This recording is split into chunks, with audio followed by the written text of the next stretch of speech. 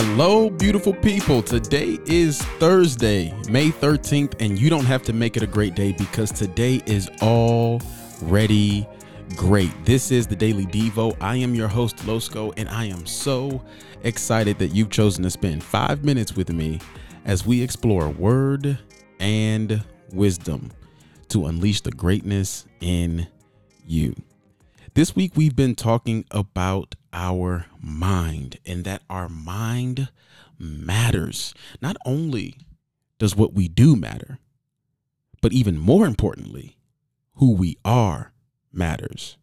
And who we are begins in our mind.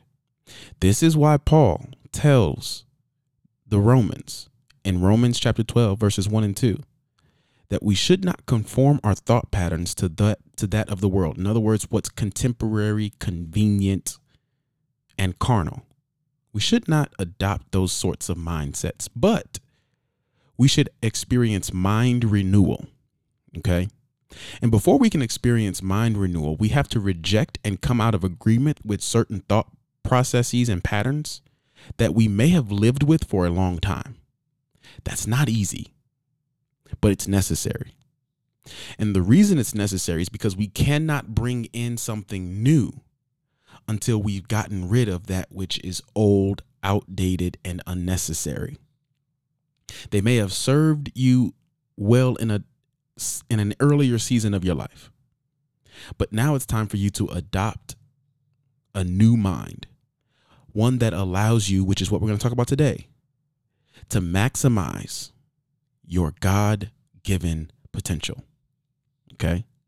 What Paul says here in Romans chapter 12, verses 1 and 2 is dealing with our behaviors. And he's saying that because what we do matters, what we think matters, our mind matters. That's why he says to be transformed by the renewing of your mind. Here in verse 2 of Romans 12, he says, do not conform to the pattern of this world. That's the rejection. That's the coming out of agreement with certain mindsets and thought patterns. But the second part to this verse says, be transformed by the renewing of your mind. Then you will be able to test and approve what God's will is, his good, pleasing, and perfect will. So he says, be transformed by the renewing of your mind. Then he says, then you will be able to test and approve what God's will is. In other words, you will not be able to test and approve what God's will is for your life until you've experienced mind renewal. You won't be able to maximize your God-given potential until your mind has been changed. You won't be able to do your best until your mind has been changed to tap into what your best actually is. You won't be able to go the highest you could possibly go in whatever area God has called you to go into until your mind has been changed to accept whatever that call is and to know that God is capable of bringing you into the fullness of that potential. You see, it's not just about what we think about ourselves that must be changed, but also what we think about God. We have to have a complete mind renewal, and mind renewal doesn't happen simply by thinking about it. But mind renewal happens when we allow God to renew our minds. In other words, you cannot maximize your God-given potential without God changing your mind.